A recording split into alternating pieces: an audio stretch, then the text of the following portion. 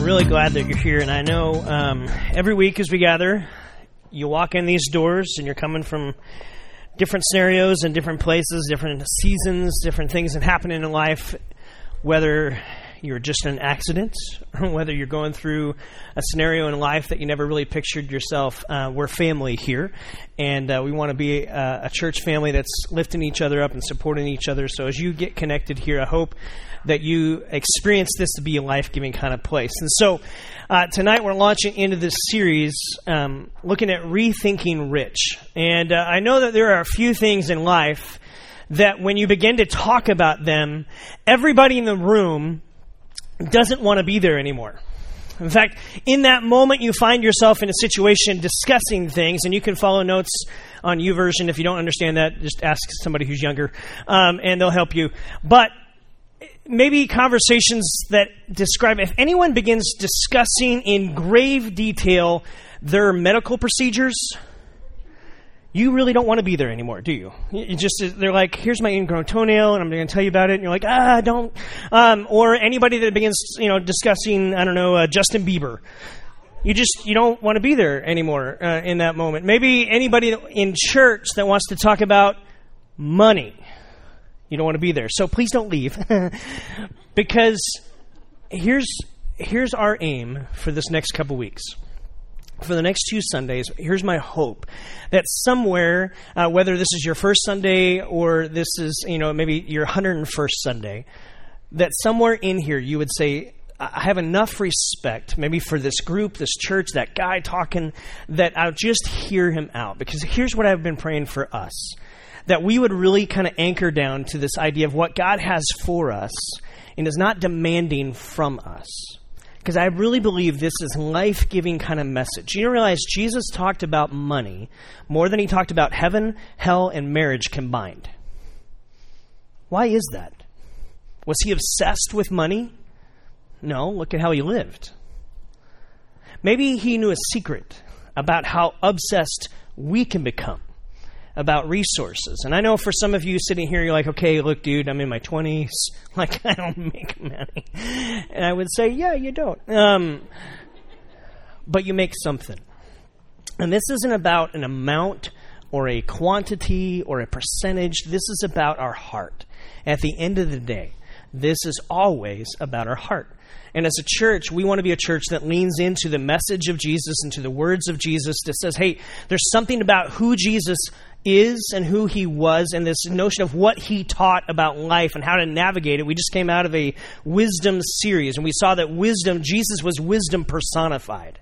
And if the Bible has so much to talk about with resources and money, then maybe we should kind of aim our attention in that direction. Because if we want to be wise people, then maybe we should pay attention to that. And so that's my hope, is that these next 2 weeks kind of take us on a journey where you can begin to navigate and figure out from where you are in your situation, that you'd have the truth to kind of help you get to where you really want to go. That you don't just pick a path and wake up, a year or 10 or 20 years down the road and go, I'm nowhere close to where I want to be. But somewhere in here that God would provide some help for us. And I know this is not a series that's going to be like condemning and challenging. I think this will challenge you because it's going to be uncomfortable a little bit. And the truth is, that's how we grow, right?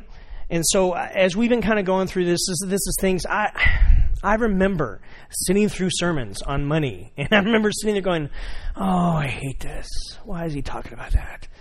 And I've been there. And I'm still there at times because this truth kind of grinds at us a little bit. But I hope that we'll have some fun as we kind of go along and as we look at some things here. So this is really kind of going back. I want to lean back into last series we did on wisdom. Let me just kind of give you a principle of wisdom, kind of the wisdom of generosity. And there's a verse in Proverbs that says this: the generous person will prosper. Whoever refreshes others will themselves be refreshed. And we've been talking about this path of wisdom and how do we grow in that. And there's a lot of truth that wisdom around this notion of generosity. We try to practice this as a church. In fact, one of our core values that we have is generosity wins. And we want to be a generous church. You all just express that with all the backpacks and everything, because we want to be a church that lives this out, not just talks about it. So looking at these words of Jesus, how can we begin to kind of look at what the scriptures have to say about our resources and about things that are coming up? So I want all of us on the count of 3 to say the word money. Okay, 1, 2, 3. Money. Doesn't that just sound fun? It just feels good to say it, doesn't it? Remember when you were a kid and you got your first dollar, right?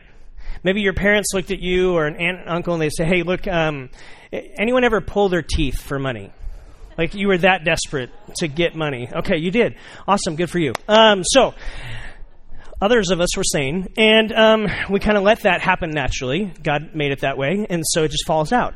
But some of you were go-getters and you wanted money, so you did that. Or maybe you remember aunt and uncle kind of giving you money to clean up something or do something like that, and there was something about holding the money. You were like, oh, this is awesome. Because you knew it had power. You didn't even know what it means. I give my daughter $1 to kind of go through all the rows after church and clean up all the communion cups and stuff and to push the seats up. That's what I give her.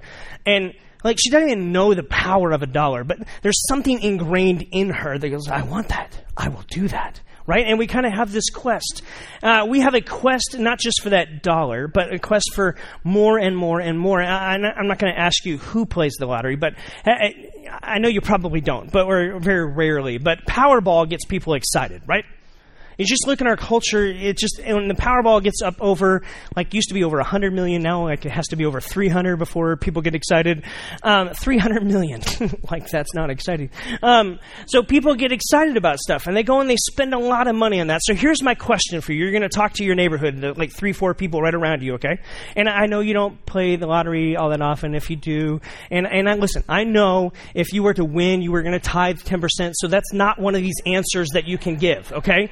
But let's say tomorrow you're walking down the street, you come out of a store, and somehow by the wind of magic, this ticket rolls up and you kind of Google it and you realize, I have a winning ticket for Powerball. What would you do with that? Okay? So you're going to talk to 2 or 3 people right around you. You get about 25 seconds or so. What's one of the first things you've already tithed? Okay, so what's one of the first things you would do with $100 million that you got? Okay, go. Dream a little bit.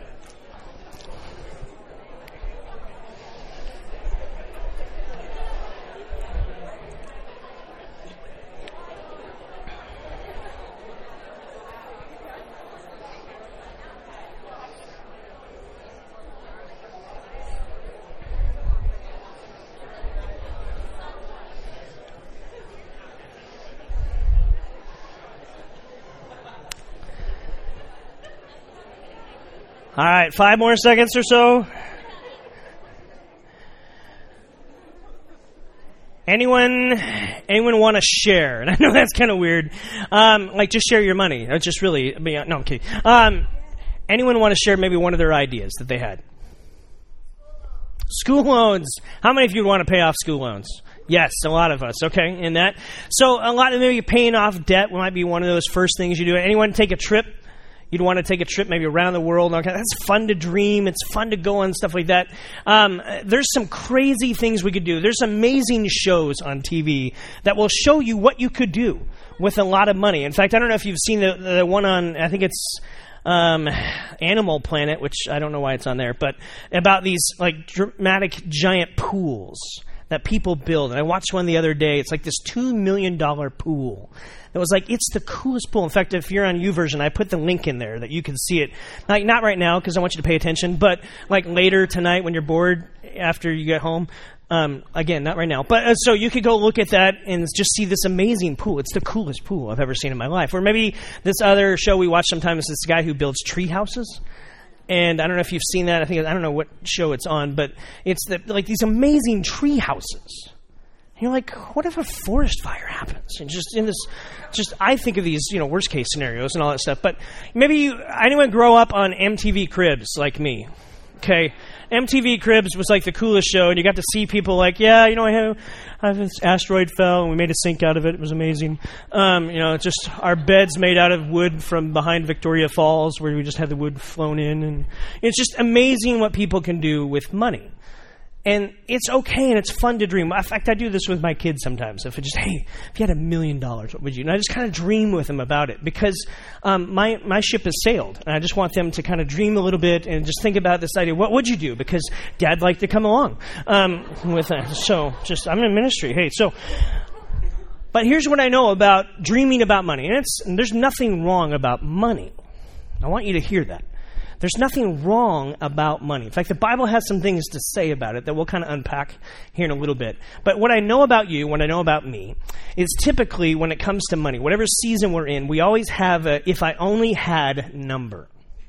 Meaning, if I only had this number, you fill in the blank of what that number would be. If I only had this salary, if I only had this kind of income, if I only had this kind of portfolio, if I only had this kind of investments, if I only had this number, if I only had this number, then I would be able to do, and you can fill in the blank. I'd be able to do the vacations I've wanted to do. I would be able to take care of student loans. I'll be able to take care of the debt. I'll be able to have a car that actually has a window that works.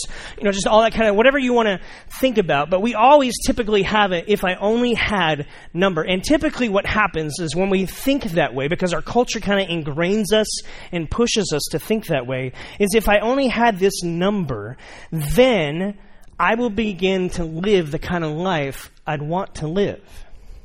And we sometimes get stuck emotionally, financially, and mentally in this handicap, this big gap between this if I only had number. In fact, this notion of being rich, when we talk about rethinking rich, most of us don't consider ourselves rich. Why?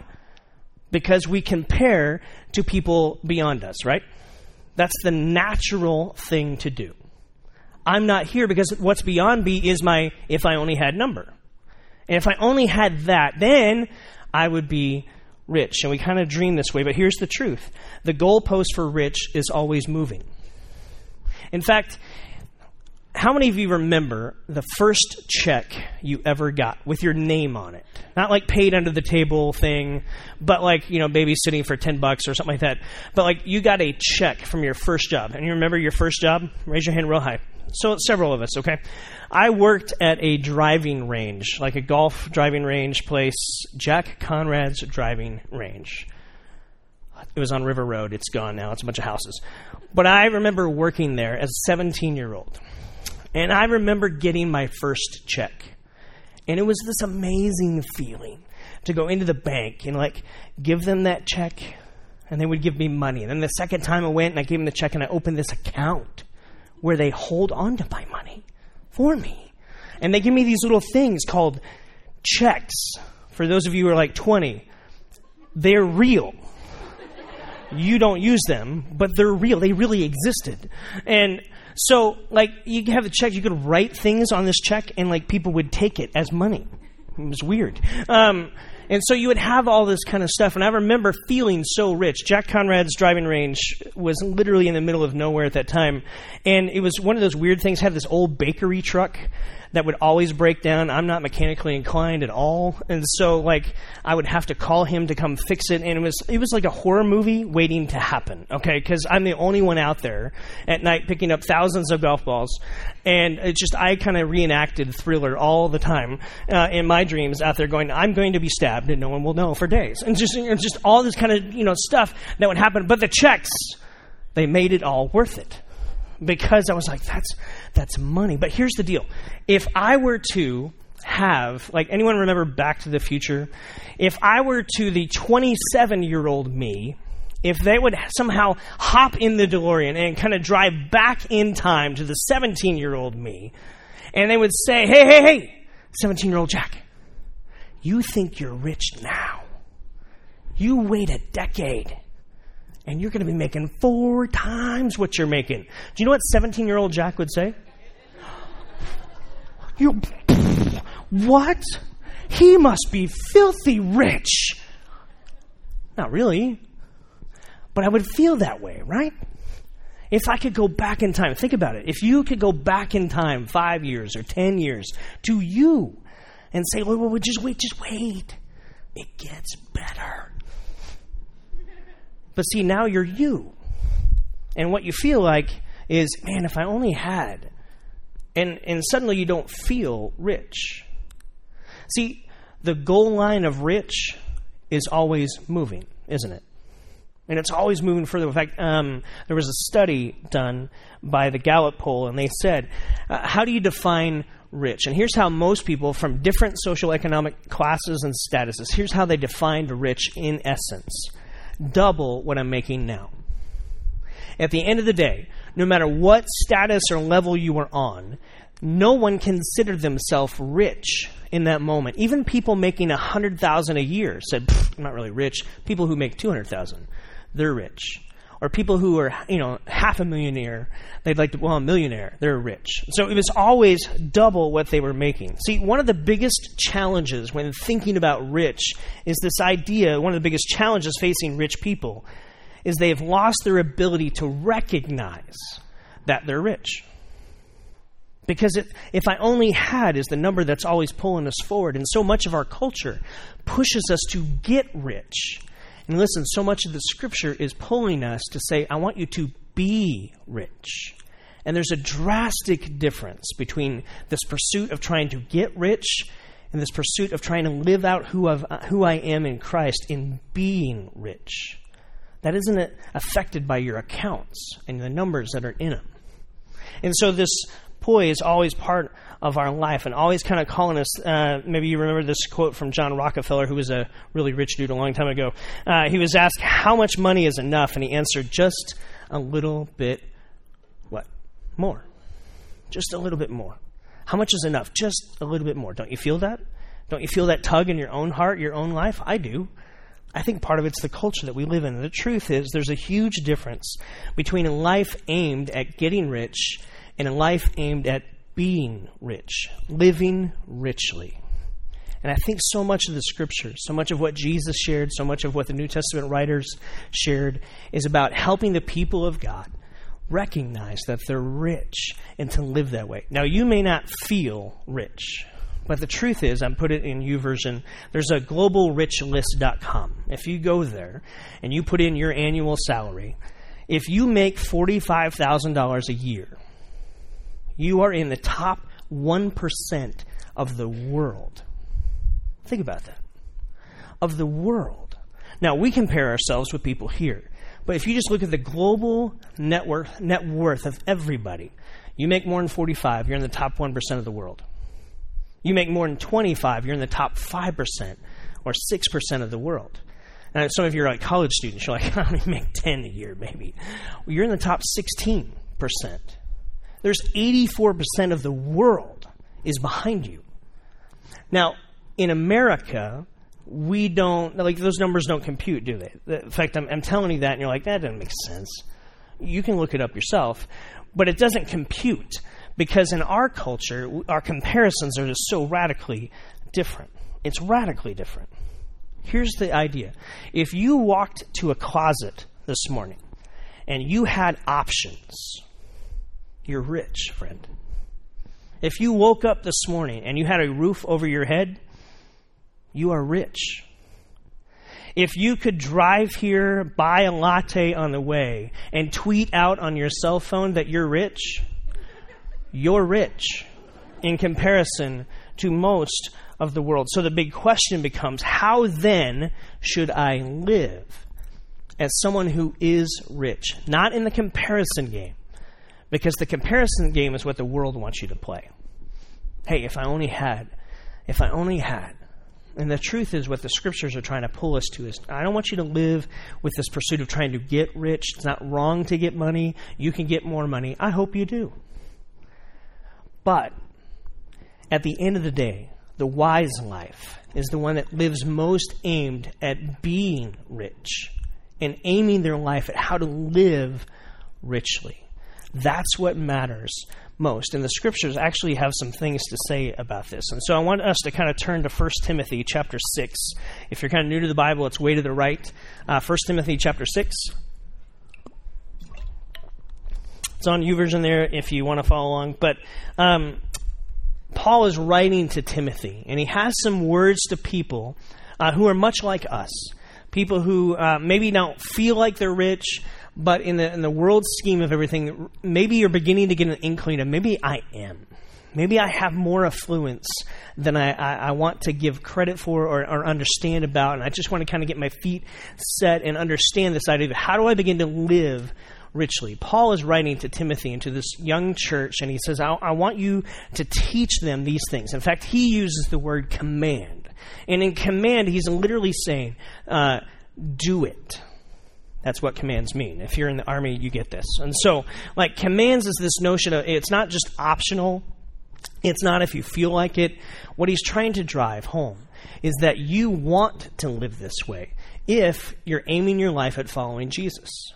And if at the end of the day, if that's your aim and that's your goal, because you've discovered him and he's rediscovered you, you found life in him and through his grace and his death and his resurrection, and you're aiming your life at trying to be more and more like him, Jesus spoke so much about our hearts when it comes to our resources and this balance that we have to keep. And so much of our world wants to pull us away from it.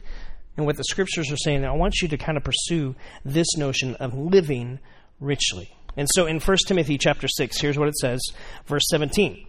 Command those who are rich in this present world not to be arrogant and not to put their hope in their wealth. Let me ask you, do you know people? Do you see people on TV? Have you read about people who are arrogant about their resources? We all have. It's just about every TV show, right? Or at least every reality show. We understand. We've seen people in this example, and there's a part of it that bristles against it, and yet there's a part of it that we go, man, I wish I had those troubles, right? If we're just honest. But he's saying, look, I want you to tell people who are rich in this present world, don't become arrogant about this. Don't let your resources take you to a place of arrogance and away from humility and away from this sense of gratitude. Don't let it get to these places. Be arrogant in order to put their hope in their wealth, which is so uncertain, but to put their hope in God. You will put your hope and trust somewhere. You will. It's your default. You automatically, as a human being, you will do it somewhere. The choice is yours. And so what Paul is writing to Timothy and to this young church, he's saying, look, when you have resources, and everybody does, don't let it pull you away to kind of move toward this notion of I'm believing and trusting and putting my hope more in my stuff than I am the one who provided it. And he said there's a natural pull that wants to go this way. Don't let it happen. It seems counterintuitive when we start talking about money to put your hope in God who richly provides for you. See, part of the tension when we start talking about money in church, and I get this, I understand this, is, man, if I trust God with my money and trust him with my resources, I won't be able to do anything fun. Right? Don't you feel that way? That if I truly go after and say, okay, preacher guy, I'm going to trust God with my resources, he's just going to take all the fun out of it. I'm going to have to give everything away to the poor. I'm going to have to, and that's part of, and I get it. Listen, I know you're laughing because you're uneasy, and it's okay. You're allowed to feel uneasy because part of you really feels that. But I want you to hear what Paul's writing. Here's what he says.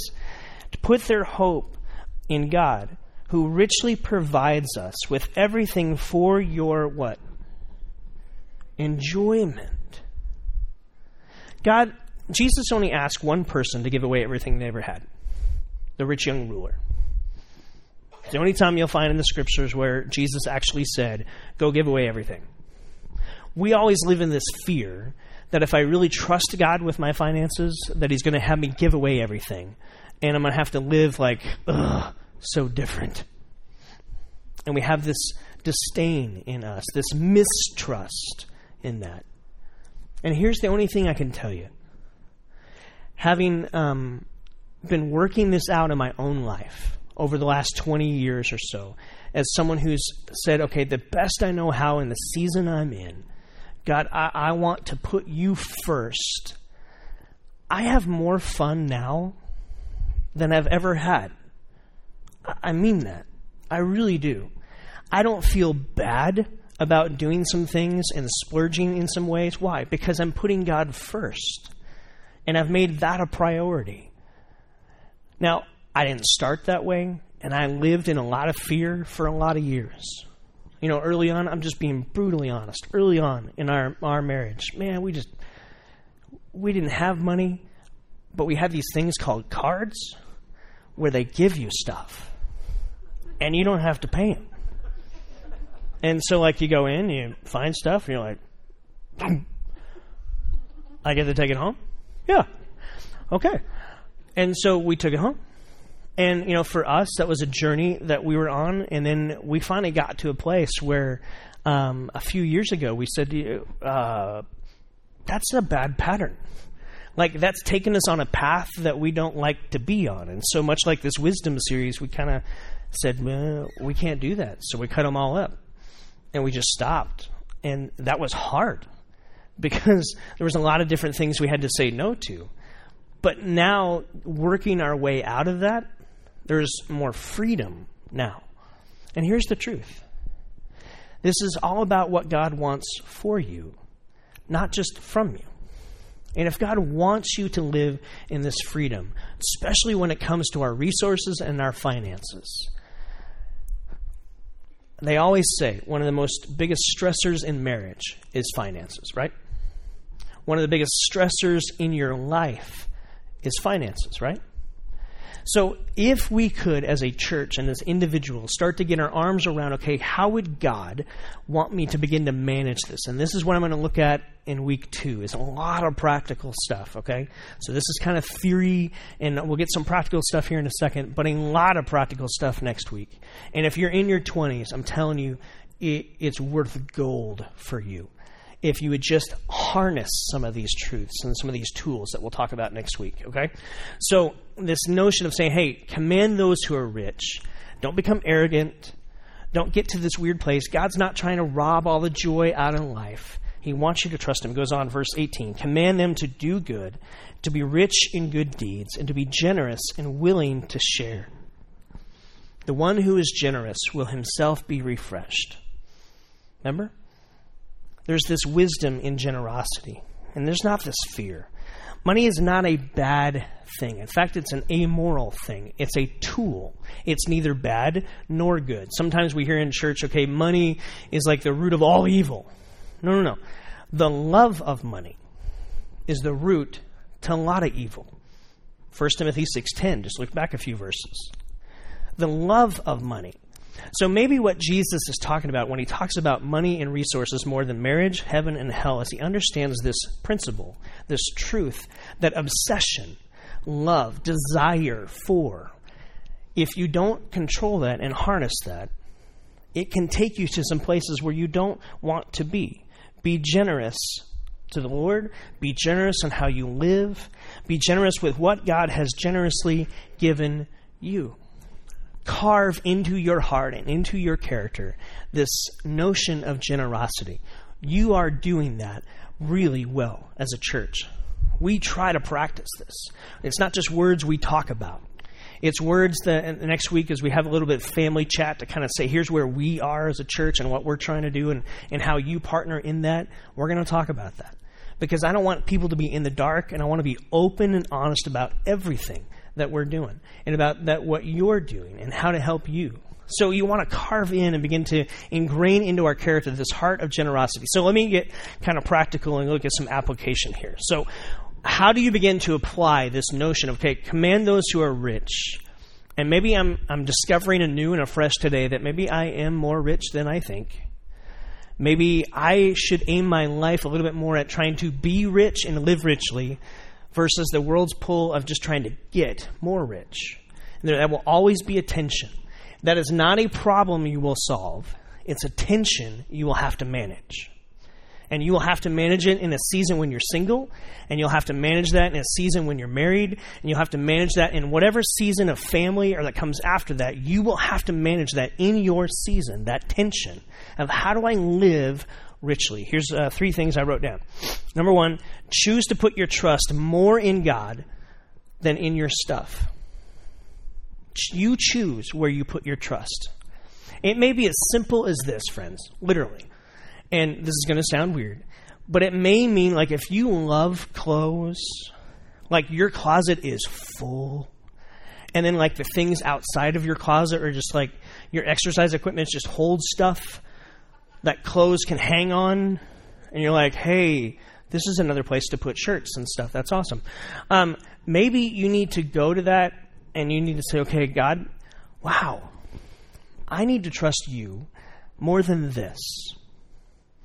And so if I need to get rid of some of it, or like this next season line is coming out and these clothes are like, 6 months old, then maybe you need to learn to say to yourself, you know what, God, you gave me the opportunity and the ability to have these clothes. You know what? And I'm trusting you that they're going to make it another season.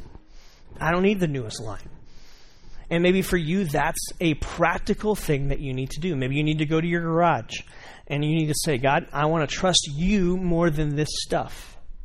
Maybe you want to walk through your house or walk through the things that you have control over and just say, God, I want to be a person that puts my hope and my trust in you more than this stuff. I want to put my hope and trust in the one who provided the ability for me to create and get this stuff. And that's a tension that you always have to have. And so you always have to make room. And so here's my question to you. Is gratitude growing in your life? Friends, I believe this with all of my heart. That someone who follows Jesus and is growing spiritually, they will be deepening their gratitude and widening their generosity. I think those are markers of spiritual maturity. They really are. I can fake how many verses I can quote to you. I can fake how spiritual I look. But when the rubber meets the road and I'm actually living out of gratitude more and I'm actually beginning to live more generous, those are tangible things that I think the Spirit of God begins to work in our hearts and to say, put this on priority. Now, are the other things important? Yes, you should read the Scriptures. I implore you to. It will change your life. It really will. But allow gratitude and generosity to take deeper roots into your life. Here's the second one. I know many of you may be sitting here, well, I want to upgrade. That's fine. You can upgrade stuff. It's okay. Money's a tool, remember? It's not a bad thing. It's not a good thing. It's a tool. If I had a chainsaw and I was using it, that's a good tool. If I gave it to my 2-year-old daughter, not a good tool, okay? And so money with maturity has this ability of saying, how do I use it more wisely? How do I begin practicing being rich? The second thing I put this is start practicing now. Start practicing being rich now. So much of our life is aimed at getting rich, and there's this huge biblical difference. How do I begin to practice being rich now? See, here's one of the lies we believe. We often believe that if I wait, then I'll be able to do more. If I wait till I have the if-only number, then I'll be able to actually be the generous person I want to be. Here's what I know about you. You want to be generous. One of the principles that our family practices a lot is do for one what I wish I could do for everyone. And so from time to time, we're able to do things that we wish we could do for everybody. But we will pick one or one organization or one person or one family, and we will bless because we want to be generous. I don't have the capacity, resource-wise, to do that for everyone, but I can do it for this one. And so I just begin to practice that. Now, can you practice that as a college student? Yes. Here's how. Tomorrow or the next day when you're going through the Commons at U of A, right? And you're buying lunch and you see someone else that you know they could use lunch, but maybe they're, or whatever the situation might be, buy them lunch. Do for one what you wish you could do for everyone. And begin practicing this principle of how do I begin to live generously, to kind of have this generous heart forming within me. A lot of people have chosen to kind of do this in a lot of ways here. by becoming a percentage giver, by saying, hey, I'm going to carve out and I'm going to give to Element City Church. And everything that happens, and next week as we talk about this family chat, I'm going to explain kind of all this stuff and how it works, and so that no one's in the dark about it, and so that we know moving forward. But a lot of people have chosen to say, hey, I'm going to do this. I want to make my church. Here's what I believe. I believe the local church is the hope of the world. I really do. To the bottoms of my toes, I believe that. I know of no other power on this planet who can change lives drastically, communities, impacting them, than the local church lived in a healthy way. And this is what we always say. Real ministry takes real money. It's not fake. It's not real. It's not make-believe. It takes resources to make things happen. And so for a lot of you, you've chosen to say, hey, I'm going to be a part of the local church. And this is what I believe Paul is really getting to Timothy and to this early church. It's saying, hey, you tell the people who have resources to leverage those in a way for the greater good of my kingdom and the movement of Jesus in this world. Now, we give to the local church, to our church. That's what we do. And we've done that for years. We also give to other agencies, and that's good, and you should do that. But we always have said the local church is what we want to support and do and give well. We've got a lot of people here that do that. And I'm going to challenge you that if you haven't, to maybe take us up on something. Something we're going to call the 90-day challenge. And it's as simple as this. The 90-day challenge is, in fact, if you have that slide, I'm going to skip ahead to that one, Elizabeth. The 90-day challenge is this. If you would just text 90, like if you're not giving here at all, then I would say, and you call Elements home, like you call this your home church, then I would challenge you to say, hey, try it for 90 days. You figure out what that's going to be. I'm not tracking it. No one's tracking it. And if you quit before 90 days, guess what? No one's going to know. If you quit after 90 days, no one's going to know. So maybe take God up on his challenge and on his word and say, I want to start living richly. Here's the third point. Living richly toward God. That you begin to say, okay, I'm going to be a person that puts my trust in God more than my stuff. I'm going to start practicing now. How do I grow this generous heart? And maybe live by that principle of do for one what you wish you could do for everyone. And then start living richly toward God. A lot of people do that by giving here and giving elsewhere, but they're just saying, hey, I'm going to be a person that puts this on the radar screen of my life and makes this a priority. Well, it's what I always tell people in the starting point. Think priority and think percentage. Whatever that's going to be for you. You just put it on the radar screen of life and begin doing this because the local church really is the hope of the world. I really believe that. You know, for Amy and I, it's been a journey. Honestly, it's not easy, is it? For some of you, you may be sitting here and like this last 5-minute section, you're like, it's the guilt section. Shake it off, shake it off. Listen, this isn't about guilt, okay?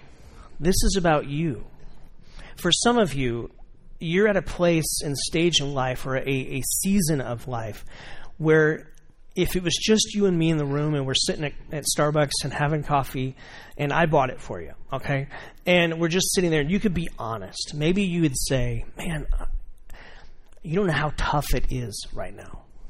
And I would say, I'm so sorry that you're there. How can we help you? One of those ways, we believe in this a lot, is the Financial Peace University class.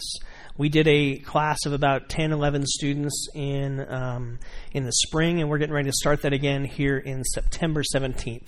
And we've got some people that are ready to lead that and walk you through. It's a DVD series from Dave Ramsey. It will literally walk you through some very biblical, practical steps to help you from where you are get a little bit closer to where you want to be. And so if you're at a place in a season of life where you're going, I need some help, then I'm telling you, this is a 9-week class that literally can be super life-giving to you. So if that's you, consider it. I'm challenging you. Take it. Don't stay where you're at. Everybody can take a step forward to where they want to be. That was the decision that Amy and I had to make. Where we got to a place and we said, you know what, we can either keep spinning our wheels to where we're on and we're just going backwards. Or we can say, we've got to do something. And so we started that. It took a long time. But you know what? We're in a much better place than we were. Are we where we want to be? Not yet. But we're in a much better place. And that's the challenge for us as a church, is to say we want to be generous people. We want to be a people that have that carved into our DNA and who we are, because God's generosity is amazing. We live in the shadow of his generosity all the time, and that's how gratitude begins to grow in your heart, to think about all the things he gives you for free just because you're one of his favorite kids. He loves you. And how can I then respond in a different way other than I want to be generous back to God? And so here's the challenge, lastly, again for you. If you are not giving to this church, I'm just going to put it out there. Why not try it for 90 days? Between you and God, you figure it out. In fact, if you will text 90 to our phone number, you're going to get sent a link to our site. We actually put on the giving page a whole bunch of tools. So if you're sitting here going, I don't know how to make a budget. Well, we put a budget tool on the website. You can download it for free, rip it off, take it, whatever you want. If you have like a ton of debt and you're like, I don't know how to move forward. Well, we put a debt elimination budget tool on there. You can download it, rip it off, and figure it out. Okay? Maybe check out the FPU class. There's information about that. But here's my invite to you. Start now. Maybe this week it's as simply as this for you. How can I do for one what I wish I could do for everyone? And just take a step and start living this out. If this is what the kind of life Jesus calls us to, then it's not a life of just education and I get it to know it in my head.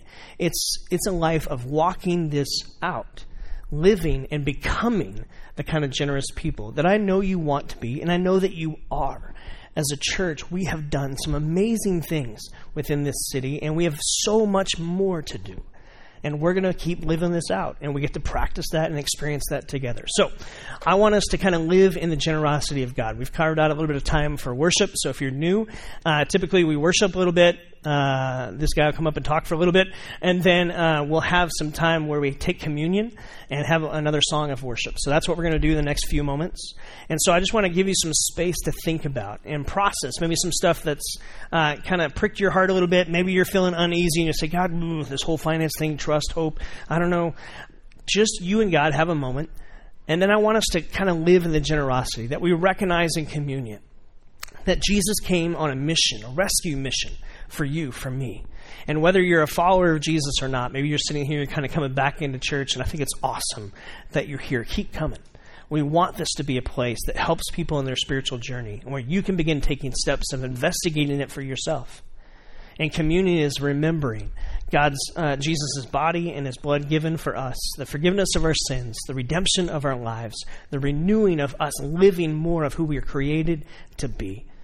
And then I want us to sing and worship about this. And so you think about in this time, maybe a step that God has for you to take in this idea of how do I aim my life at being rich, aim it more that way than what the world's trying to me to aim at getting rich. And how do I navigate that tension? So Father, I pray that you would help us as we begin to live that out, as we begin to become a church and a people that experience more and more of what it's like to be rich and to practice that.